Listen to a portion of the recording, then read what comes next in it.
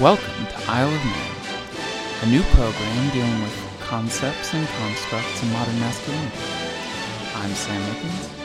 With me, as always, Zach Pennington. Zach, here we are. It's afternoon time Mm-hmm. in Los Angeles. How are you today? I'm doing pretty well. We're right around lunchtime, the lunch hour.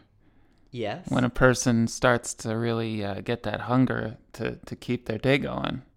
I don't know, have you eaten yet today, Zach? Not yet. Because let me tell you, if it were January Mm-hmm. or so, I could point you to the best place in Los Angeles to satisfy your hunger. I'm speaking, of course, of Trejo's Tacos. Oh, tell me about it. Well, Trejo's Tacos, it's opening soon. It's a classic taqueria setup, and they're going to be opening close to the Miracle Mile in Los Angeles, right? So you can do your gallery visits right in between your taco pickup. They're going to be opening at don't worry, we'll edit this stuff. They're going to be opening right down there at 1048 South La Brea. And in the meantime, to whet your appetite until you can actually get one of those delicious pescado tacos, one of those, pibil tacos, lengua, camarones. In the meantime, you can pick up some excellent Trejo's Tacos merchandise if you want to go to trejostacos.com/store. You got a baby tee. You could wear that one. You got some long sleeve tees, and then you got the classic Trejo's Tacos short sleeve tee. Those are all available now. And as I said, the actual restaurant is going to be opening any day now. Great. By any day now, I mean in several weeks, probably. Okay. Hopefully. So, Trejo's Tacos, fill up, Los Angeles. If you want to try tacos, try Trejo's Tacos, official sponsor of Isle of Man. We actually can't say that legally, I think. But okay, so try Trace Taco. If you want to eat three tacos this holiday season, Try Trace Trejo's Tacos? try Trace Trejo's Tacos. Try Trace Trejo's Tacos. Trejo's Tacos, opening soon Official sponsor. in Los Angeles. Now that we got that out the way, what else is going on here, Zach? Pay the bills. You gotta pay those gimmicks they keep sending in the mail called bills. Let me tell you, we gotta pay some bills around my house here. Yeah? Woo! Hachi machi. Spicier than a Trejo Camarones. Anyway, you think they're gonna have some agua frescas over there at the Trejo's Tacos? Very probably. Probably so. Yeah. I enjoy the horchata. Yeah. Do you like any of those? I love horchata. Yeah. Yeah. That's a good one. Anyway, in other news, of course, you saw Los Angeles Laker Kobe Bryant. I mean, I didn't see him. No, but I'm waiting for a normal human response. As you saw, Kobe Bryant, of course, this week announced his retirement. This is going to be his final season, 20th season. Kobe, of course, the Black Mamba, he's on our Race of Man list right now. Where is he right now? Where we got him? I think he's like number 4, 5. Let's just pull this up. Kobe Bryant right now, we got at number 5 between Count Dooku, Sir Christopher Lee, and John Cage. That's pretty good. That's not bad. That's pretty good. One of the few living figures in our top 5. One of 2. Yes. Wow. Yeah. And one of few on the list in general, right? Yeah. So that's pretty good. Probably the youngest Definitely the youngest guy we got on this list, right? Yeah. Not bad. But he's old as shit now. Wow. Anyway, Kobe announced it's going to be his last season, 20th season in the NBA. It's been quite a ride for all of us. And, so as you know, the way Kobe announced his retirement was he wrote this poem on the Players Tribune called Dear Basketball. Do you think this has something to do with his muse that we were talking about? Kobe's muse? Yeah. Well, if this poem was to be extrapolated, it would suggest that his muse is in fact basketball itself. I see. Although the documentary Kobe Bryant's Muse didn't actually do a very good job of clearly stating that point, if that was the idea. Mm-hmm. But yeah, Dear Basketball, not a very accomplished poem. Mm-hmm. But fits nicely. After last week we talked about Charlie Sheen's open letter. Yes. We talked about some classic Steve Albini open letters. Mm-hmm. So this is just kind of another good one in the it's longer than I thought. lexicon. It's pretty short.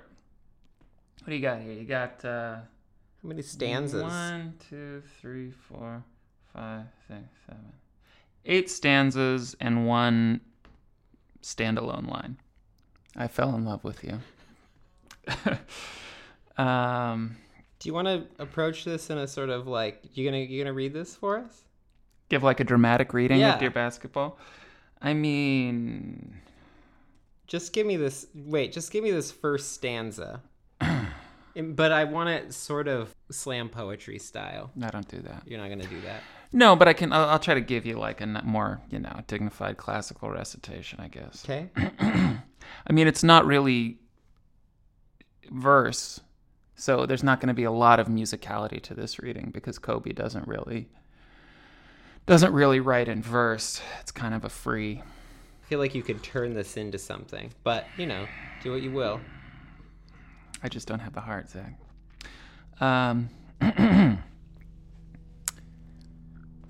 From the moment I started rolling my dad's tube socks and shooting imaginary game-winning shots in the Great Western Forum, I knew one thing was real.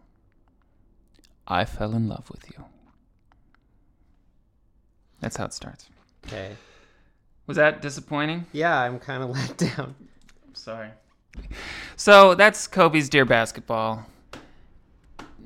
Probably not making it into like the best American poetry of the year omnibus or anything, but heartfelt, I guess, sort of. He's an interesting guy. Kobe's like a weird guy. He's got like this weird classical cultured streak. I think largely maybe because he grew up in Italy and he had kind of a weird childhood, and there's like a famous video where after he loses a game, he like goes and plays some Verdi on the piano, and he's just like a classical brooder. Anyway, he'll be missed. Kobe Bryant, the Black Mamba. Dear Basketball. Guys they gotta keep doing these open. What do you think about this manly impulse to write the open letter, write the poem on the blog or whatever? It's seems to be kind of ramping up these days. Yeah. I mean, in Charlie Sheen's case, it's a little, he's responding to a more of a traumatic event in his life. Mm-hmm. There's more of an impetus, I guess.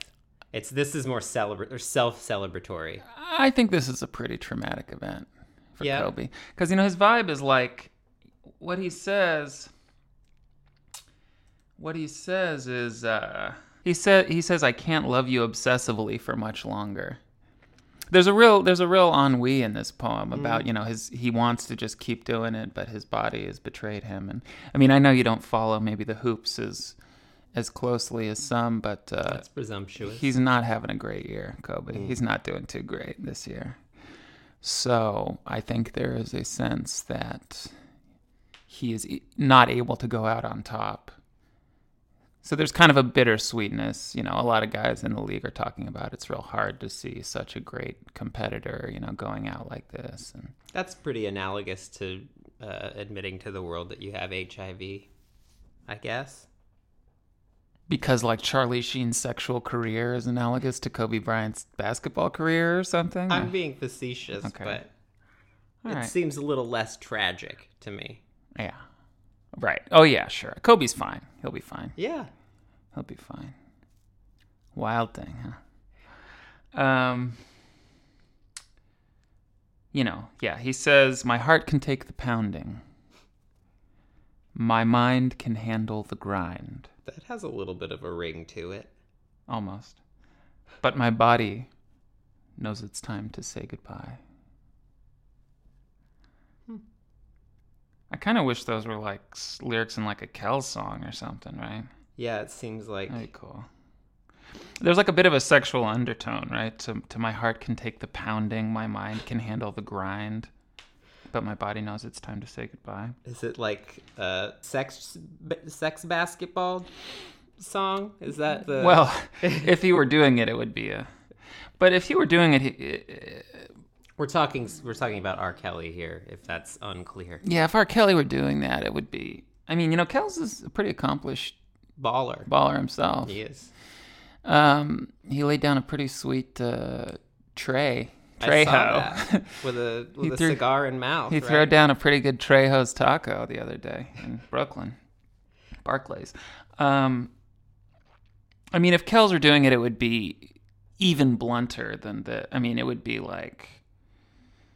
It would, it'd be like called like double dribble or something. Like I don't know what it would be called. But that's vivid. Anyway, Kobe. We'll miss you. Yeah. Interesting to see what he goes on to do. I imagine not much. He'll probably do some stuff. Why not? Commentating?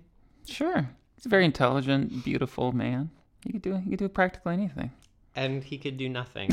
Very happily, probably. Sure. Yeah. Well, we'll see. I think, Zach, at this time, it is about the hour at which we must talk about this week in men's history.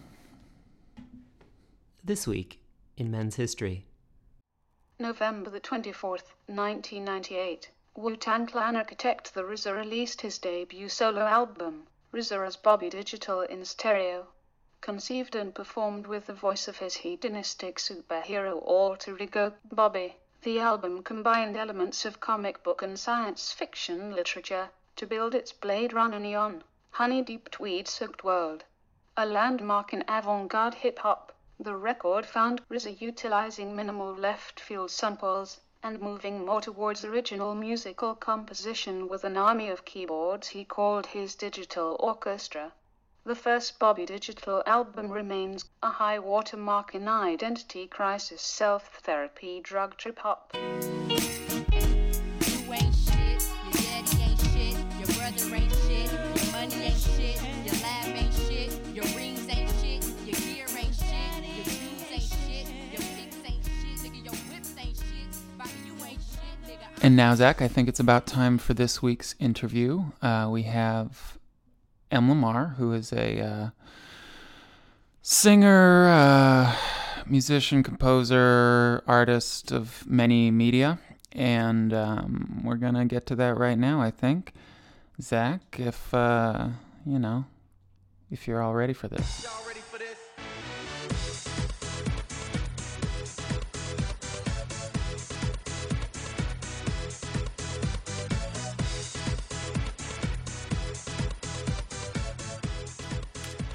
We're here with M. Lamar, a Negro Gothic, devil-worshipping, free black man in the blues tradition. Hi. M, tell us about your father. About my father. I don't know my father. He was never a part of our lives. Yeah, I didn't grow up with a father. I'm the product of a single black mother. Mm-hmm. Which is a whole sort of like statistical thing Sure. in like left-wing circles or whatever, guilt-ridden left-wing circles. So yeah, my father, there's nothing to say about him. I don't know him. He wasn't a part of my life. I feel really happy that I didn't actually have a father. I think that my life would have been more complicated with a father figure, a patriarchal male figure. Although my mother tried to do her best to be as patriarchal as possible. Of course, we know through bell hooks that patriarchy has no gender. Right. And so, yeah, but no, my father is, I mean, obviously that there needed to be one for me to be here, technically and biologically speaking. How did your, are there specific ways in which your mother tried to sort of manifest a patriarchal relationship that you can sort of expound upon? I mean, one of the, she would always say I had to be the father and the mother. She would always talk about sort of like trying to toughen me up in some way, me and my sibling. And yeah, she was just trying to sort of like make up for the fact that there was no sort of like male like role model-y kind of thing, which I think is just absurd, you know, kind of, I think that one doesn't need that sort of thing to become, you know, and again, I think it was, I'm better for not having that. But she was just doing her best to be, you know, as authoritarian and controlling as possible. She did a very good job, actually, of all that stuff. I mean, I was in complete fear of my mother growing up. And I mean, if that's what patriarchy is all about, then, you know, she was very emotionally distant. Yeah, and also withheld affection. Like the first time I remember her ever like hugging me was when we went away to high school. We were like, you're like your freshman year in high school, you know, 13 or 14, and it was the strangest feeling. And I've when I talked to my sibling about it, she says, yeah, because you know we have to check. I'd be like, was this strange? You know, like, is it just me? And she confirmed that it was a very strange thing. She was like, what is this? This seems like nothing I'd experienced before. So, you know, just that kind of stuff. I think that's why I became really sexually active really early, like at 13, because I just needed someone to touch me in an affirming way. Yeah, anyway. Do you think some of your mother's lack of affection was in her attempting to embody a more fatherly aspect as well, or trying to be the authoritarian or the fear-inducing authority figure? I think that was a part of it. I think it was also about the deep and profound ways in which she was traumatized as a child. I mean, my grandfather grew up in a sharecropping situation in Alabama, and he was brutalized physically and emotionally and probably sexually. I mean, there was never talked about.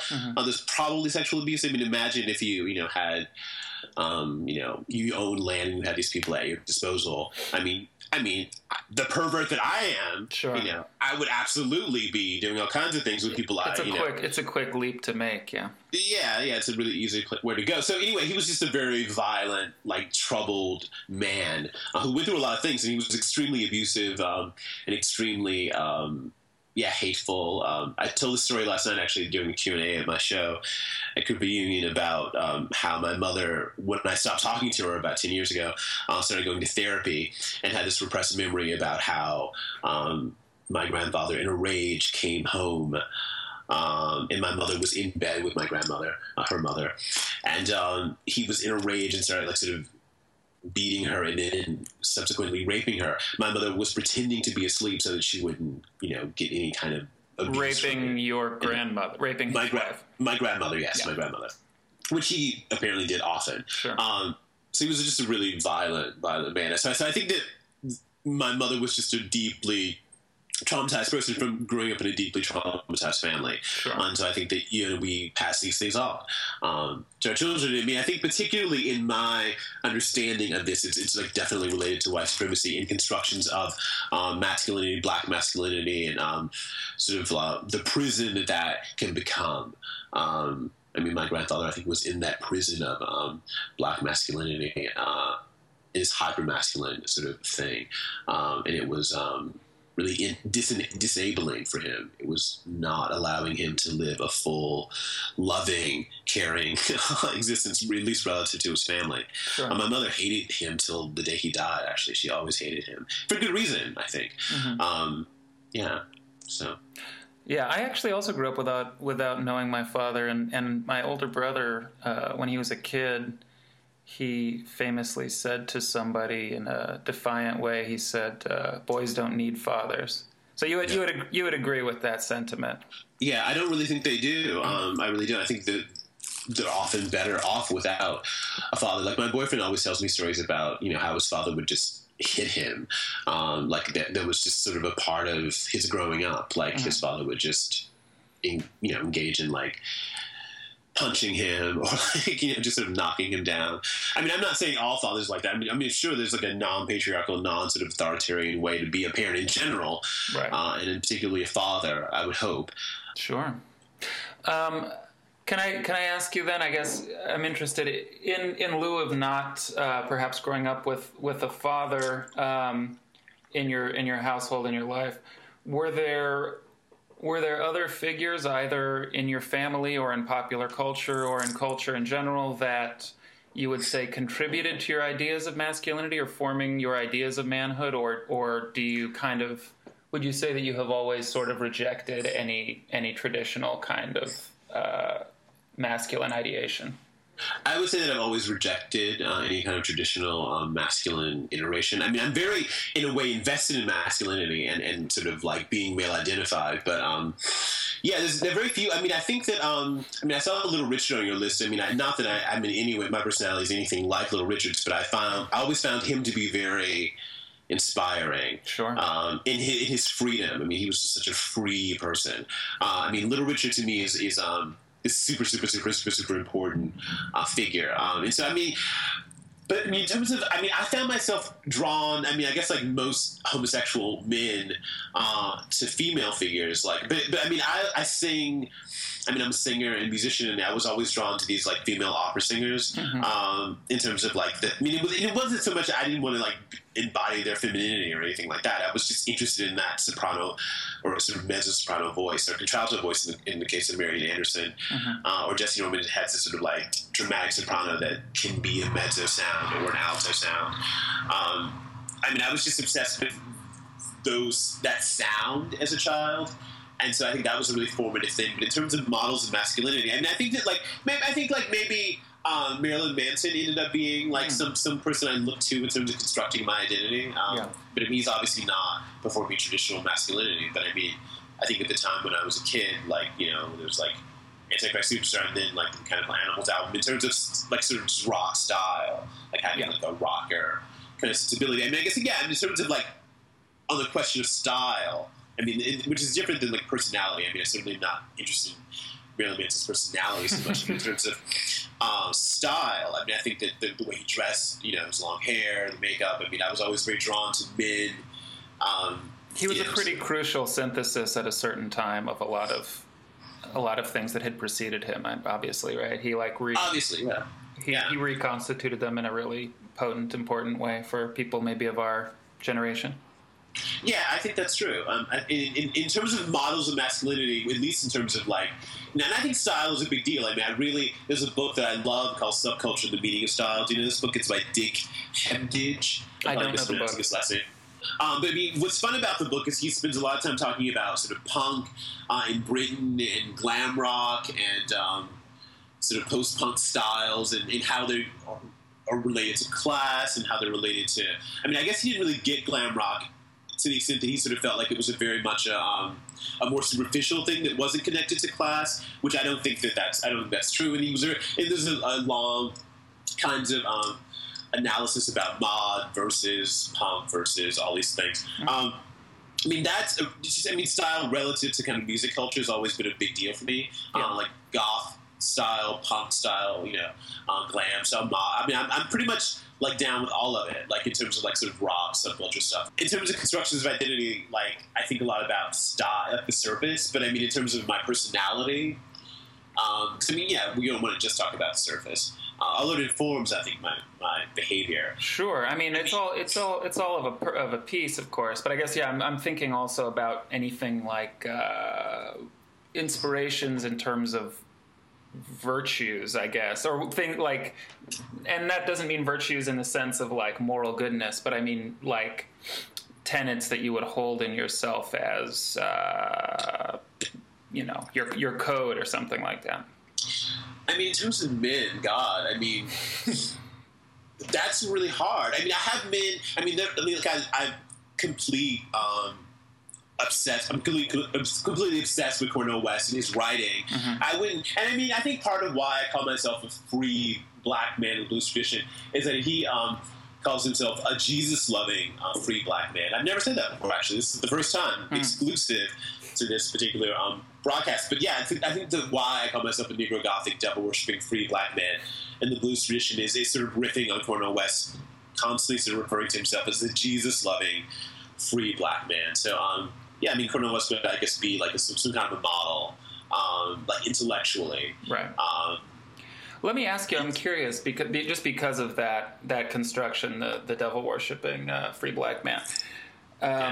What are your thoughts or feelings about the idea of Satan as a character or as a personality, and what do you take from that kind of a inspiration? I mean, it's funny because this black woman who's very concerned about me describing myself as a devil. I mean, black people seem to be really concerned about this, and I think I want to make a distinction between Satan and the devil. I mean, I think the devil within a blues tradition is a very different thing than how we understand like Satanism or this sort of satanic. I think that's a really different thing. I mean, so the devil really did represent at the outset of the blues this response to this enforced Christianity, right?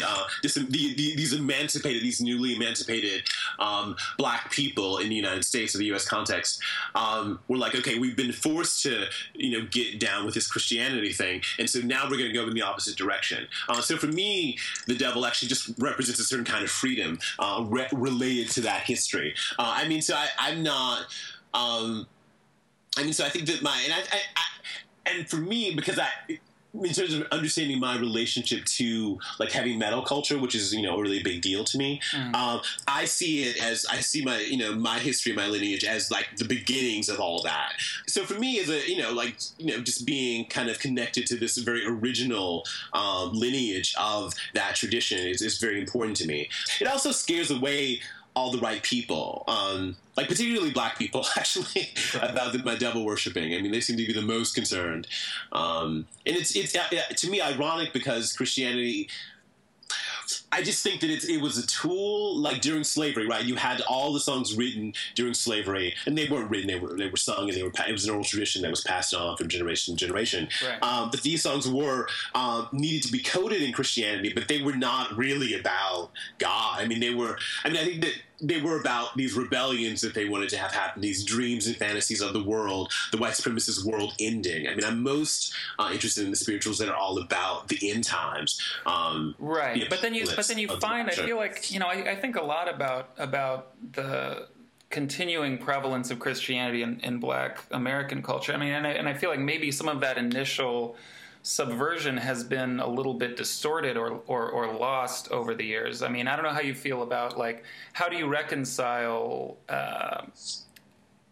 the intense the remaining Christianity of somebody like Cornel West? I feel like there's so many great Black intellectuals, Black artists who you would maybe think would be more intellectually advanced than staying completely within a Christian tradition, but it's so. Well, I think Cornel West is more complicated than that. I mean, he's not a dogmatic Christian. I mean, I think that he has a complicated relationship to Christianity. He's like, he gets the church has been a place that's been extremely fascistic. I mean, the church is different than like loving Jesus and his sort of like amalgamation that the structures of the church have been very oppressive and homophobic and sexist and all. I mean, he gets all that stuff, and so I think one can be a Christian, a revolutionary Christian. He calls himself a revolutionary Christian, and I think be very forward thinking. And in a way, I'm not anti-Christian. I'm anti closed-mindedness.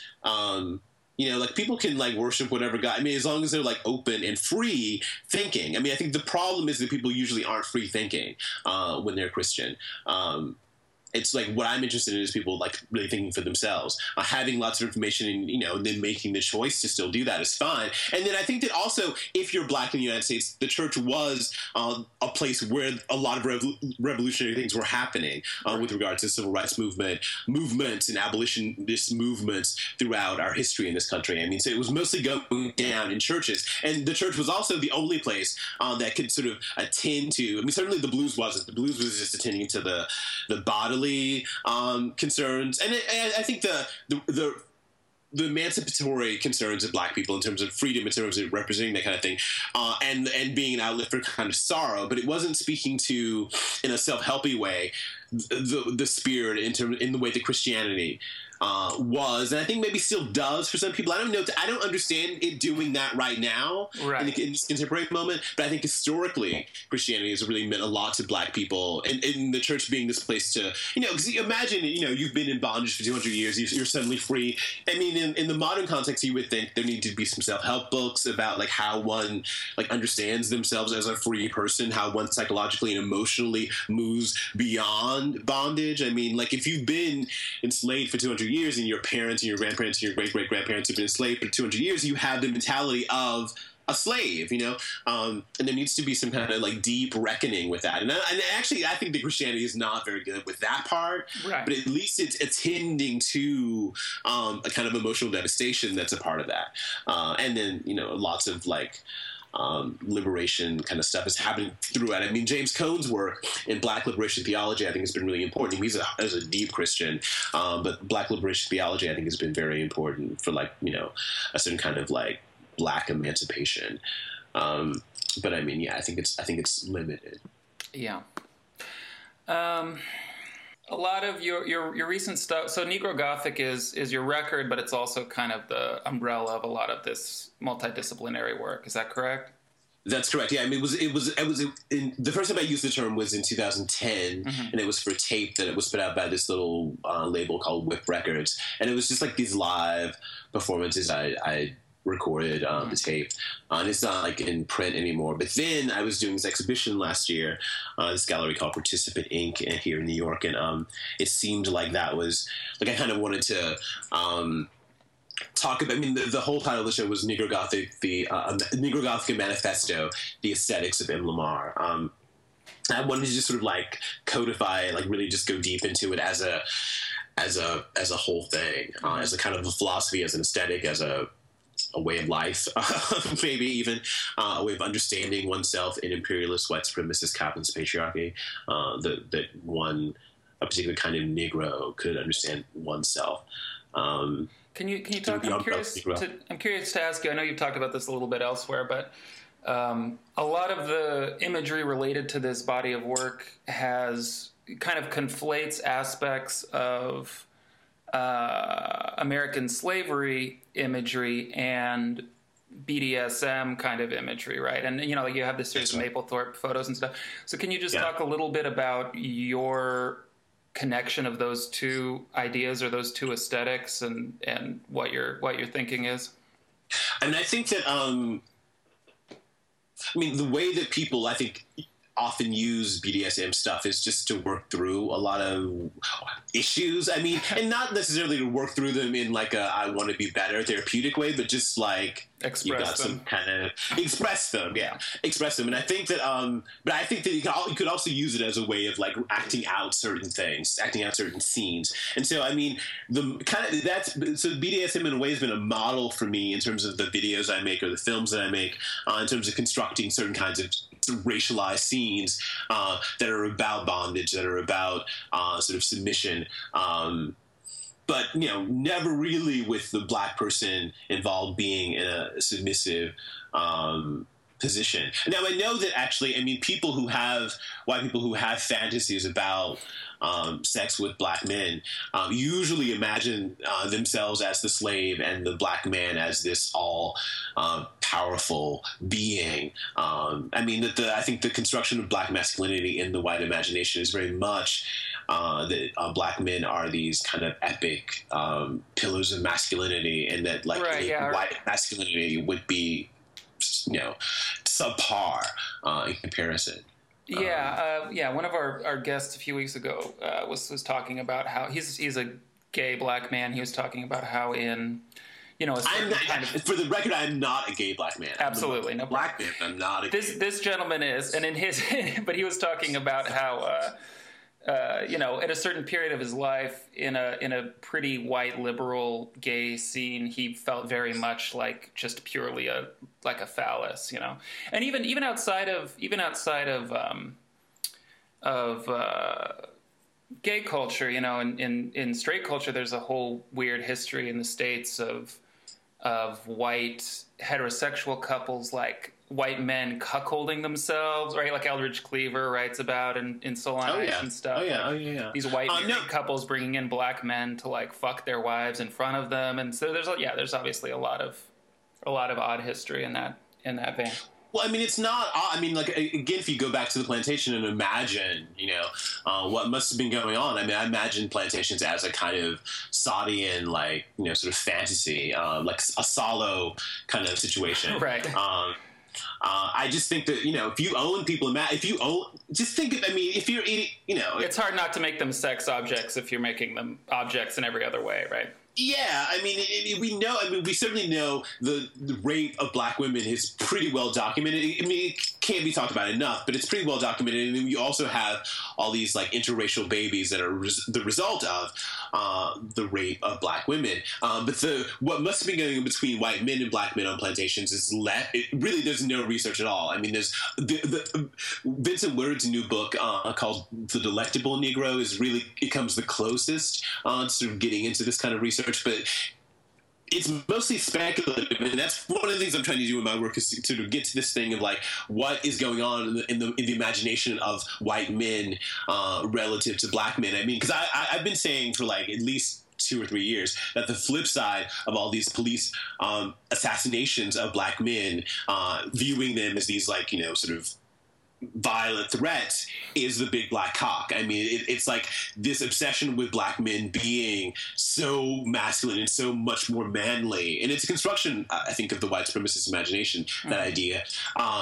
Seems to be the flip side of this, like, we want to fetishize you. And I mean, because when white men typically in a fetishistic way or an anonymous way or on phone sex lines, I mean, if you want to do this kind of research, you should just call a phone sex line and sort of like represent yourself as a black man with a huge cock, and then just see what kinds of messages you get from white men. Like they say to you, "I want to be your slave." I mean, you're just like, you were the alpha, you are, the real man, and I'm just so inadequate. Right. I mean, I don't understand really. I mean, I understand that fantasy in as much as I understand the history of white supremacy in the United States and how black men had to be constructed that way to sort of within white supremacy to sort of justify the lynching of black men if they were looking at a white woman, right, or if they were caught with a white woman in some way.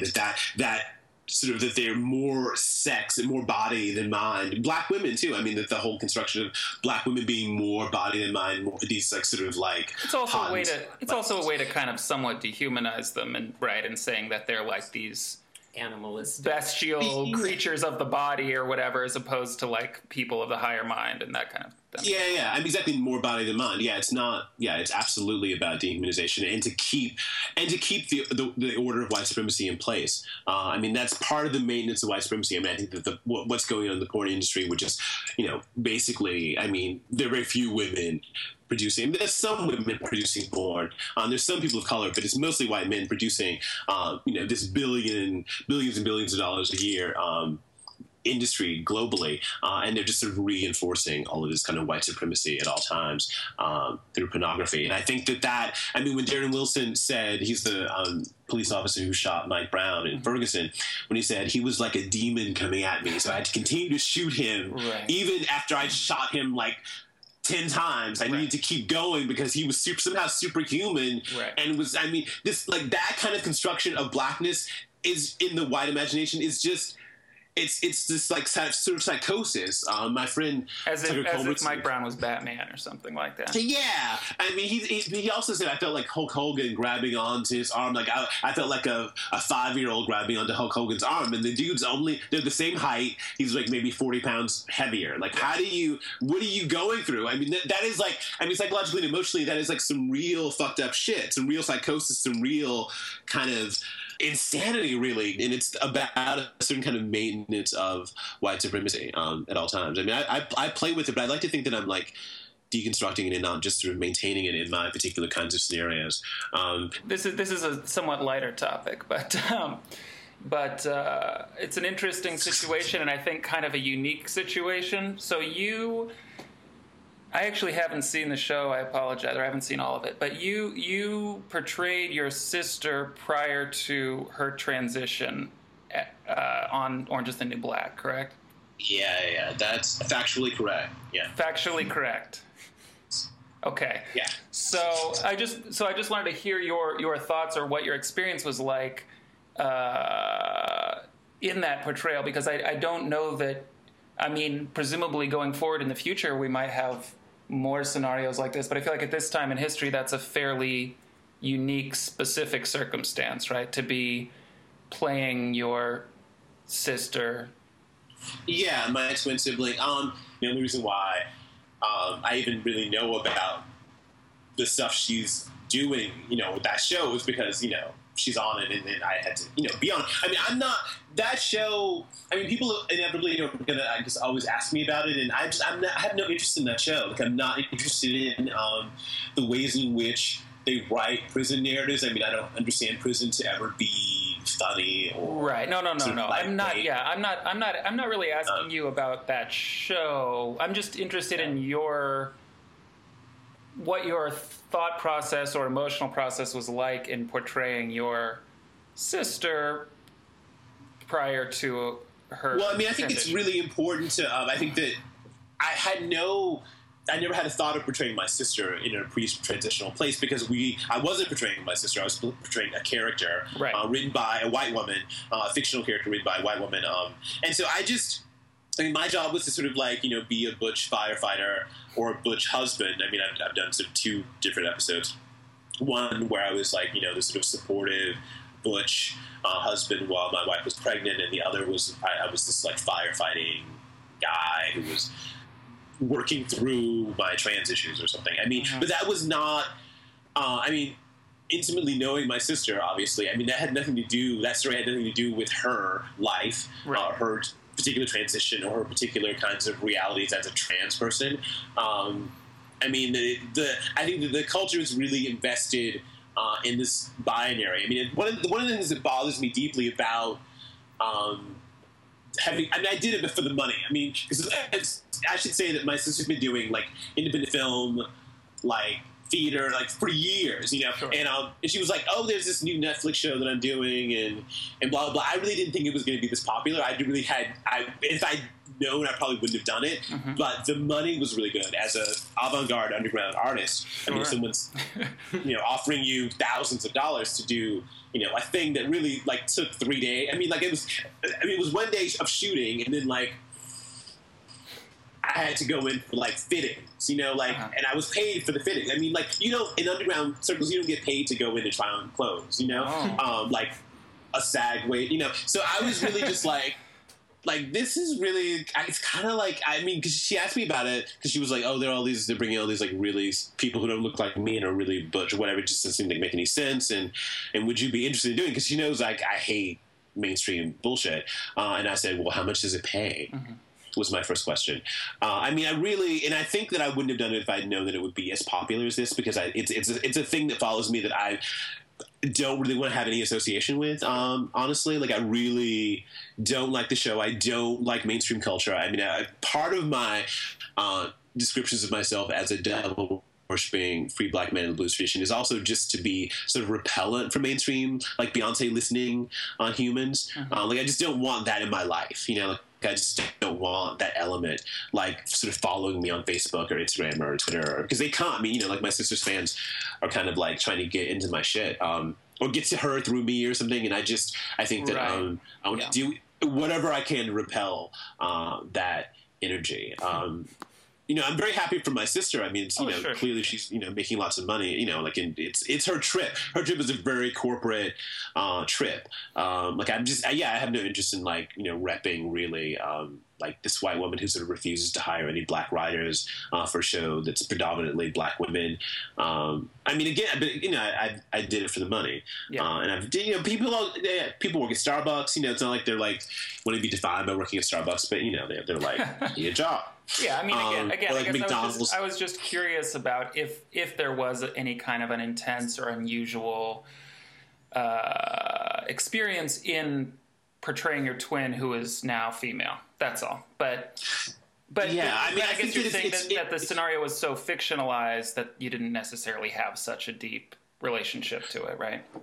Well, I mean, yeah, I did have I've acted before. I think it's something that comes very easily for me, and so it was just really easy too. Like, it was just easy. Like, it was kind of like, I mean, like, my work is actually hard. I mean, my work is hard because I'm writing, producing, I'm playing piano, I'm singing, I train endlessly vocally, I do lots of research. Like, I also, making the whole production happen myself. Like, I don't have like a team of people, and I have a few people that are helping me do things, but like, having like someone who's doing my makeup, someone who's doing my hair, someone who's doing like wardrobe, like having them in between takes come and check things. Like, I shoot film, I'm working on a feature film myself. I don't have anyone coming to check my makeup in between shoots or my outfit to make sure that it's in the right place. I mean, like, film and television are actually really, I mean, I don't mean to degrade anyone who's doing it, but like, if you have any reasonable amount of talent, like, to act, it's like so easy. Like, it's really a pretty luxuriant situation to be a screenwriter. Yeah, it's like, that experience was like, I was like, wow, like, this is like not how it is making my work. Like, I was just on set for my own film shoot, like, a few days earlier, and there was like, I had to do everything myself. Like, I was setting up lights, like, and being in the shot. I was in the shot and setting up light, like, insane. So I mean, yeah, I just, it's sort of like a silly thing. And I also don't think it's that interesting that I'm a twin either. I mean, like, the great thing about having me living in San Francisco and going to college there, my sister went to college on the East Coast, is that, like, there are many people who didn't, and I didn't talk about the fact that I had a twin sister, so it wasn't like a thing that that people knew about me. And I always say it's the least interesting thing about me. I think that everything else is so much more interesting, but the culture seems to have a fascination with, like, the twin phenomenon for some reason. And then we're both, like, queer in some way. I mean, I guess, like, sociologically it's probably interesting, but I think it's, like, again, the least interesting thing about me. But well, and then I think pop culture is never, ever, ever going to be interested in what I do, in the work that I do, because it's not for them. And so I think that in some people's minds, I will only always be Laverne Cox's twin brother, which is fine. I mean, it's like totally. I mean, I'm not interested in being anything to those people who care about the things that those people care about. I was never interested in being anything to them at all. And so I guess it's, in some ways, it's disturbing and troubling to me that I'm something, to them, even if it's like something minute, because I just would rather than not sort of like think of me as existing in any way. Right. And then there's all these kinds of crazy projections, because my sister's on a really particular kind of corporate mainstreaming, respectability, kind of like political, cultural, social trip. And so I think that people, kind of maybe come projecting that shit on me, and it's like, that really doesn't apply to me. But I think that I've made a pretty clear distinction between, this very corporate, very like kind of like milquetoast product versus, what I do. And I mean, that's no shade on my sister. I mean, I talk to her. Sure. And she knows what she is. She's really smart. She knows she's corporate whore. And I mean, there are benefits to being a corporate whore, like, money. I have no money. Yeah. But I'm very thrilled to be doing it too. People need money. Some people need money. Well, and Lamar, you are more than your sister's twin to us. Don't worry. Fear not. So I think. Well, the right people will know me. Yeah, the right people will know me. Sure. I think that it may be time for us to do this segment, The Race of Man, if you are prepared. I'm prepared for anything at all times. Wonderful. Wow. Can you do a backflip? Yes, I can. Okay, cool. Well, this is an audio program, so there's really no way. Actually, you're totally doing it. Okay, so the list is a deeply subjective ranking of all men throughout all time. That's what we're dealing with. Got it. From best to worst. So, and different people can approach this list with very different criteria. So, for example, Zach has discussed his intentions with the list, the Race of Man list, being very much to further his own deeply misandrist, man-hating, disgust with masculinity. Whereas I may have a different relationship to masculinity, you may have a different relationship, anybody else may have a different relationship. Of course. So it's all subjective. But right now, that's our list, the one I sent you. Number 1, Yukio Mishima, and so on, all the way down. So, so each of the three of us will submit one real-life man, living or dead, and then we will all discuss and place them on this list in a efficient and timely fashion. Got it. Okay. Am I starting? I would welcome you to start as our guest. Okay.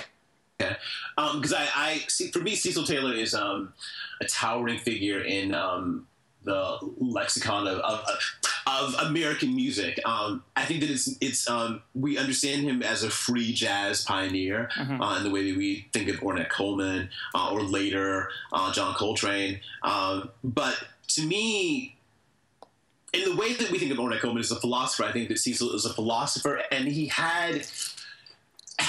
Cecil is in fact still alive. He has a sense of style, a sense of grace, of the absurd, of the magnificent, just in the way that he sort of talks in interviews, the way he carries himself.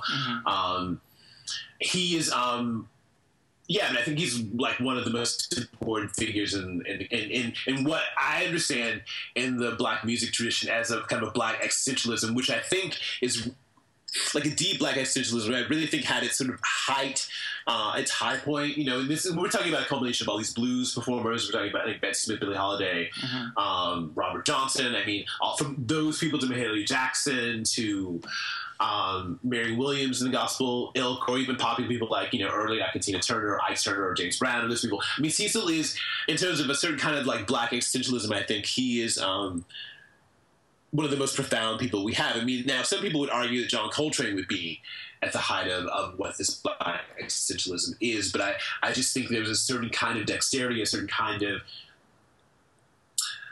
I mean, I guess I'm digressing a little bit. When you think about John Coltrane in the air, like, cause I'm a singer, and it's all about the air, the exhalation of air, and in blowing the air that he's blowing into the horn. It's pretty significant relative to putting it in the service of things like Love Supreme or Little Steps or these John Coltrane has more of a relationship to the idea of like divinity, right? And Cecil maybe has more of a just like the human mind heated up to its most transcendent, right? I mean, I think that's fair, but there's something about the physicality of like watching. If you just watch one of those videos of Cecil playing, Cecil also, there's a lot more maybe violence and a different kind of intensity than there is in Coltrane, and also obviously he lived a lot longer, so we have a lot longer of an arc to observe, right? Yeah. And I think his later stuff is actually, from like 1980, like 79 on is like his most interesting stuff, when he was mostly just performing as a soloist. Like I'm not as interested in his stuff when he's working with bands in the sort of ensemble context. I think it's really about him as a solo improviser. Yeah, I was thinking about that too. I think he does have more of an identity as a solo musician than somebody like Coltrane or Ornette, who are so defined by the music they created with groups of people, with specific, consistent groups of people. So, Cecil Taylor, he's also a queer man. He's very queer. I mean, but what's fantastic about his queerness is that it's embodied in such a kind of philosophical kind of a thing about style, a thing about he's not one of those milquetoast like faggots that we like see in like mainstream culture, like Anderson Cooper or sure.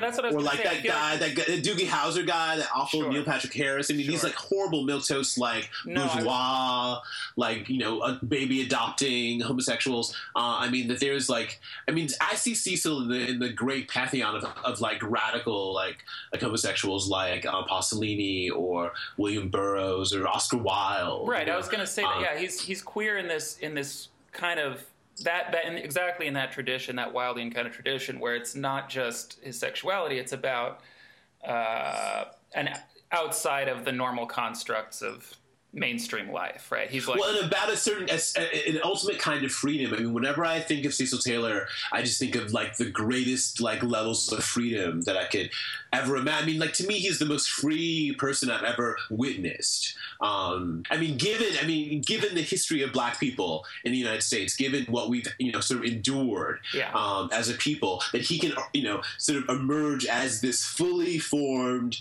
completely free being. Yeah, he's a very self-possessed, fully realized guy. And from every anecdote that I've ever heard, any of my friends that have hung out with Cecil still does a tremendous amount of coke at his age, and he's like 90, yes. Right? He's like 91, and he's like pounding drugs, 70, 80, yeah. But he's seriously doing drugs. Yeah, he's seriously doing drugs. Seriously going those young boys. Sure. He's like, I know these boys who are very young that he's just made passes at. Anyway, I love that Negro. That Negro is just like okay. So Cecil Taylor, I love Cecil Taylor. I adore the man and his music and his hard partying octogenarian ways in Brooklyn. Yes. So let's figure this out. You have the list. I do. Where do we want to put? Where would you ideally like to put Cecil Taylor? And then we'll all come to an accord. I think he should be number one. I mean, of this list that I'm looking at, I mean, I would Cecil Taylor would be number one.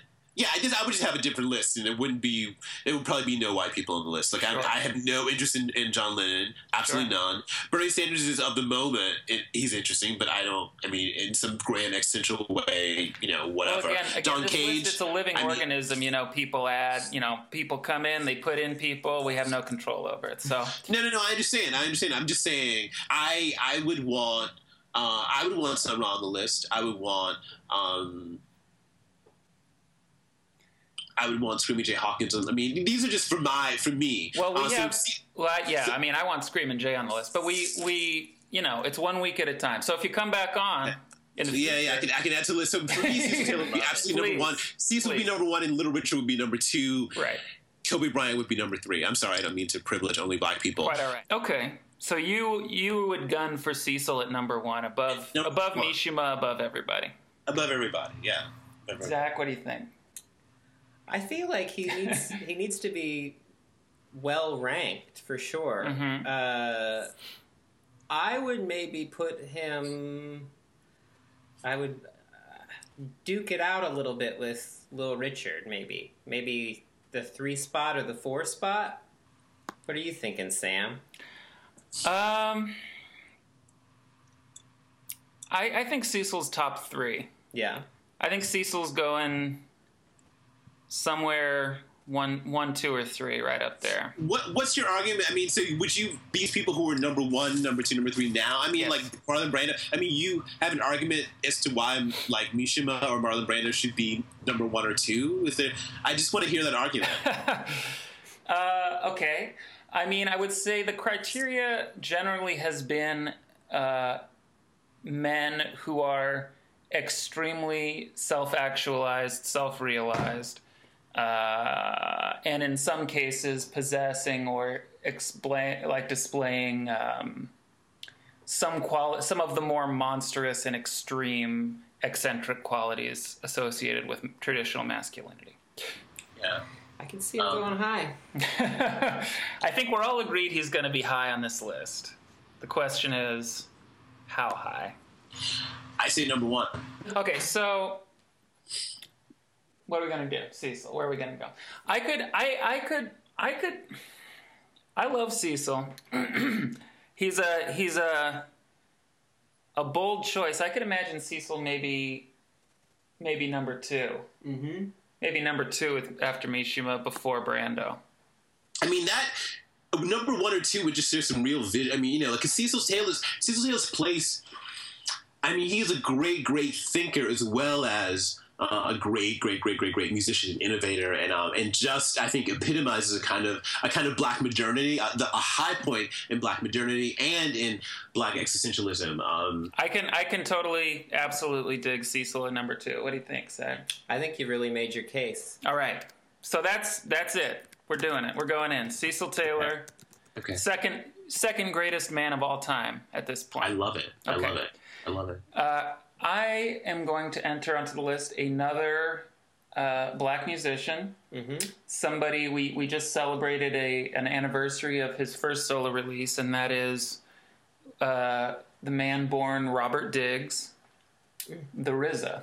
RZA. The RZA, who's one of my biggest musical art kind of heroes, a really incredibly, also a very intensely self-realized guy.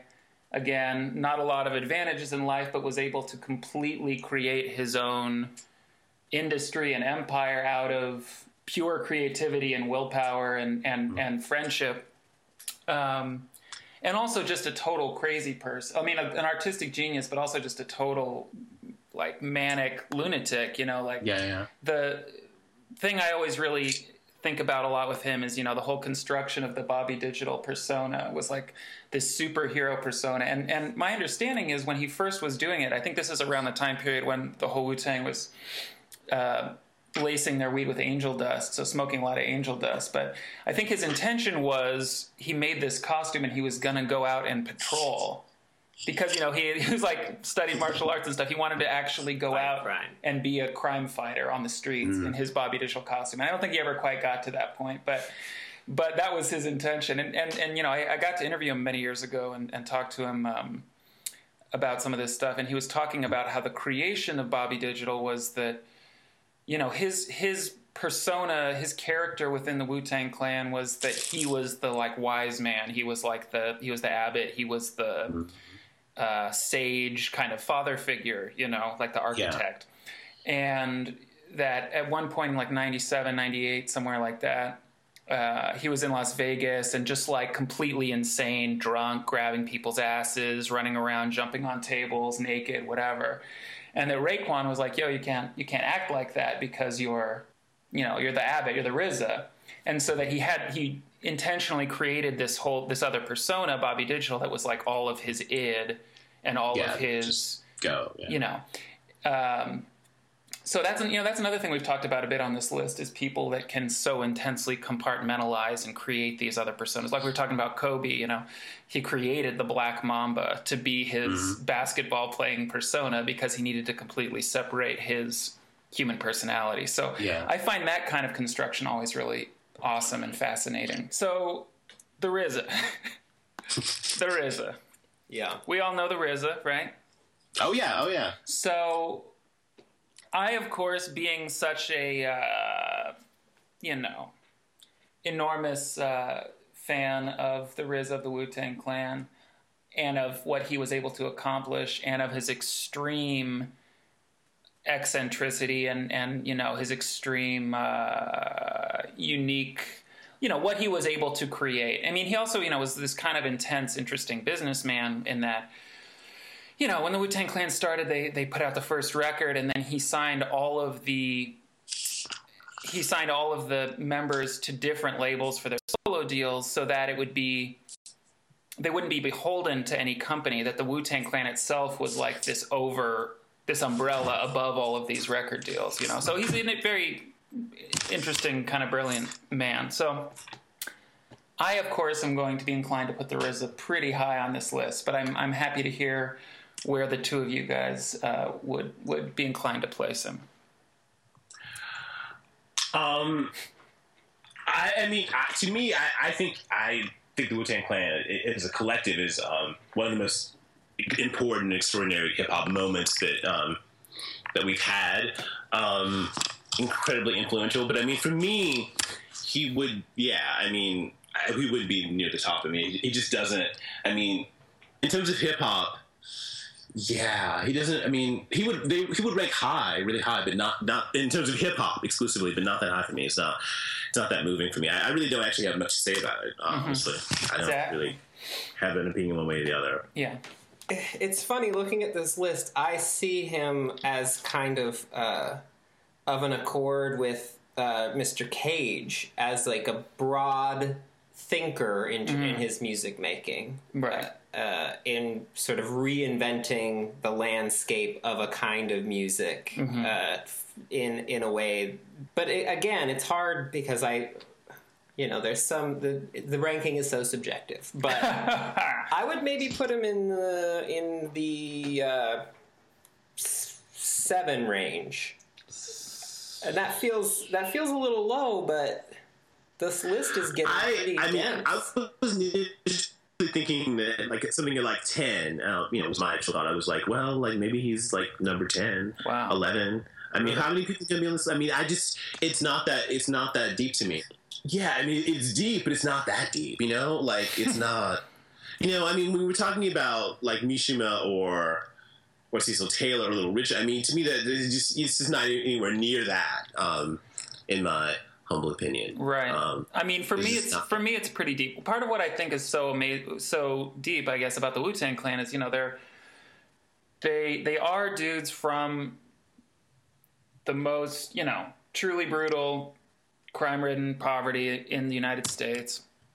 They were so, they have such an intense flamboyance in their own way, and they basically embraced these like super heroic identities and actualized that in a way that very few other popular musicians have. Maybe somebody like Little Richard, and so some people, but like there's an ambition and a success in achieving that ambition that I find very admirable in the Wu-Tang Clan. And I'm not just talking about ambition in terms of popularity or financial success, but in terms of just grandiosity. They're just like these really grandiose, cosmic, comic book kind of personas that they embodied and for me at least created music that was avant-garde and embraced that energy in a way that was really powerful. So to each their own. Tomato. But I could dig putting, now I feel like Christopher Lee is way too high on this list. I agree. But I could dig putting, I mean, we could always amend it. I would dig putting RZA somewhere around Kobe, like just above Kobe or between Kobe and John Cage, maybe. I mean, if this were the Sam Mickens list, he may very well be number 1, but we're building this thing together. So yeah. I mean, I'm still in the 10 to 11 You think range. he's just you'd say he's just below John Lennon and Bernie Sanders for you? I mean, I have no love or interest for John Lennon at all. Bernie Sanders is, I mean, if I voted, I would vote for Bernie Sanders if I were, I mean, that's still a very low bar in terms of politicians. Right. So I think it would definitely be above, he would be above Bernie Sanders. John Lennon, though I hate John Lennon, I can't deny his influence on sort of popular culture, even like sort of emerging subcultures. Sure. So I don't think that RZA, even for Black people, well, I don't know. Yeah, I put him above John Lennon too. Yeah, I have no love for. And then L. Ron Hubbard. I mean, I don't know whose idea that was. All right. Well, here's my proposal. This is already a deeply compromised proposal because, again, for me, the RZA's very close to the top, if not at the top. Yeah. I propose putting RZA between Kobe and John Cage. How do we feel about that as a group? I could live with that. I'll remind you that we are increasingly loading the top half of the list with Black people. So there you go. So RZA's just that's supposed to make me happy. Yeah, I would just pick a different Black person. I'm not an indiscriminate lover of Black people. I have standards, and I'm not saying. I mean, I have deep love for RZA. I mean, I'm not in any way suggesting that I don't. It's just not. It's not anywhere near the love I have for all kinds of people beforehand. Okay. Well, if we set this proposal, if we pass this accord, RZA will still be below Little Richard and Kobe Bryant. True. That's true. That's helpful, at least. So yeah, sure. Why not? Okay. All right. That's where we're going. I appreciate the spirit of goodwill that allows us all to make these placements become reality. Well, politics is, in fact, the art of compromise, which is, I think, why I despise the idea of politics. But yes. Yeah, I couldn't agree more. I mean, some of the compromises we made on this list are very painful, and yet we continue marching forward. So, I mean, but what other model can we go for? You know, there's no other model, really. Okay, so we got the RZA, we have Cecil, right there at number 2 after Mishima. We have the RZA between Kobe and John Cage. Mm-hmm. Zach, who are you adding to the race of man? Well, strangely, the person I'm adding this week is of an accord in my mind with some of the people with the other 2 people we've added this week. In that he is a exemplary figure of male blackness and came from similarly it's not Kevin Hart, is it? It's not Kevin Hart, okay. But also came from abject poverty and had a background that is very biographically troubling. My proposal is that I'm adding Richard Pryor to the list of the race of man. And that's a fabulous choice. Richard Pryor is one of the great comic, if not the great comic genius of the U.S. has produced. I mean, like truly, it's arguable. Yeah. I think some of my points, my plot points for Richard Pryor was raised in a brothel. Yeah. Was married 7 times, twice to the same woman. Famously set himself on fire in a suicide attempt and ran through the streets of Los Angeles. There are conflicting reports. He admitted before he died that he tried to kill himself. But he covered himself in alcohol. I just thought he was like freebasing cocaine though, and it just like got exploded. Yeah. One of my favorite. I read a really amazing article about. I'm sorry, Zach. I'll let you continue. But I read a great article about him in recovery after he set himself on fire. That was like just the most horrific, brutal thing I've ever read about. Like they had to come in and like scrub off a bunch of the skin every day, and he was screaming. And it was like Jim Brown, I guess, kind of like nursed him to health, which is really fascinating. You know, Jim Brown. Yeah. Jim Brown was like at his bedside and would like carry him to the bathroom and stuff. It was like sounds really tender and intense and weird. But anyway, Richard Pryor. So wait a second. Did you guys decide to like add all these black men because you were talking to a black man on your show today? Because I mean, before I was on the show, you have Little Richard and you have Kobe Bryant, and then that's the blackness, and then suddenly the ratio of blackness. And I'm not complaining about it. I'm just asking. I'll remind you that you, in fact, added Cecil Taylor. Well, but I added the RZA because we just celebrated the 17th anniversary of the release of Bobby Digital, but I can't speak for Zach. The reason that I added Richard Pryor is that today, as we record, is Richard Pryor's 75th birthday. Oh, happy birthday. Wow. So weirdly coincidental. Here you go. But very clearly. Okay, I'll buy it that you're not just sort of going through some white liberal guilt thing. I buy it. Nothing could be further from the truth. Of course not. Okay, so Richard Pryor. So at what point should Richard? Wow, where would we place Richard? What do you, Zach? He's your pick. Where are you gunning to put Richard? God. I'll remind you, he's not very attractive. I wouldn't say that he's unattractive. I'm not saying he's unattractive, but he's no Kobe Bryant. He's no M. Lamar. He's no M. Lamar. No M. Lamar. Well, in terms of like fully self-actualized men, I mean, the other thing that I was going to mention about Richard Pryor, which I find really fascinating about him, is how during his ascension in the 70s in Hollywood, he basically set up. Like, he's basically made it so that his productions were predominantly black men and women because he despised the Hollywood system and its, like, sort of white patriarchal confines. Anyway, so I feel like he is, like, super... in terms of our self-actualization aspect to our list of Race of Man, I feel like he's got to be above Sir Christopher Lee. Also in the Monstrous Appetites. Yes, also in the Monstrous Appetites. Yeah. I think we could move Christopher Lee down. Anyway, so where do you think Richard Pryor should be, Zach? I feel like, gosh, I feel like he is battling for me. I would see maybe him between Brando and Little Richard, maybe. I would say top 5 for me. What would you think, Sam? I'm going to make a proposal. Yeah. My proposal is this. Sir Christopher Lee, former, British spy, Nazi killer, Count Dooku, etc., Dracula, movies Dracula. My proposal is Christopher Lee, God love him, Yeah. we move down to just below John Cage.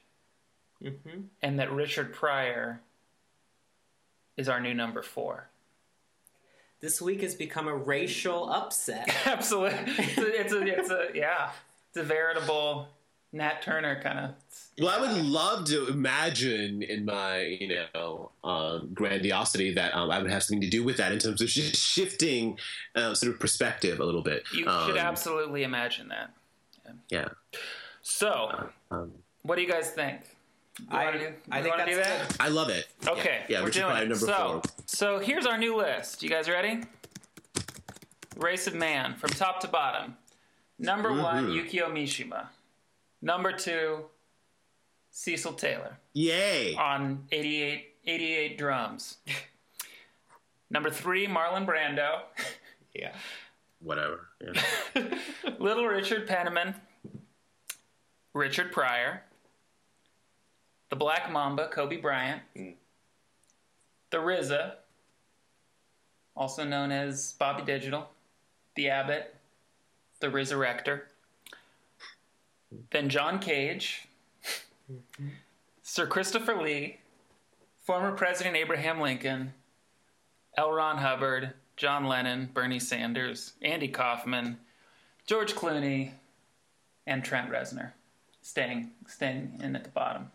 Whose idea was Trent Reznor? I entered him a few weeks ago gunning for the bottom spot, and I have so far achieved and maintained it with Trent Reznor. Yeah. Well, there you go. There you go. There you go. Very subjective list. Very, very generational, too. I mean, I think that, I think it just speaks of a certain, Trent Reznor is like a very specific kind of phenomena. Well, again, there's a million people that I'd like to have on this list, but it's only one. It's one man at a time. Yeah, one foot in front of the other. So, if only I had that attitude with my sex life. It's fortunately never necessarily one man at a time. I think that's a great line to end on. Yeah. Well, M. Lamar, thank you. This was fun. Negro Gothic is on iTunes and elsewhere now, correct? Anything else you'd like to draw people's attention to? Yeah, Negro Gothic. The Negro Gothic collection is on Amazon and iTunes, and you can get my other back catalog at mlamar.com. You can also get other updates about performances that I have coming up. I'm doing this collaboration with Charlie Looker and the Migos Quartet that's happening at Merkin Hall on March 19th, 2016. Okay. You should get your tickets. Tickets went on sale today, actually, for that performance, and I'm very excited about that. I'm also doing a big show in LA in April at the One Archive and Exhibition, and then a performance. Okay, and then, we live in LA, you know. Yeah, no, exactly. So all kinds of great things are coming up in LA and New York, and then I'm going to Europe to play in Copenhagen at this festival at the end of April. Yeah, so look for all those things that I'm doing, and just check out. For M. Lamar updates, go to mlamar.com. Excellent. Em, thank you for being with us, and everybody don't forget to get ready for Trejo's Tacos, coming soon to Los Angeles. And good night from the Isle of Man. Good night. This has been Isle of Man. Reach us at isleofmanpod@gmail.com with your questions, comments, and sponsorship ideas. Follow us on Twitter at Isle of Man Pod.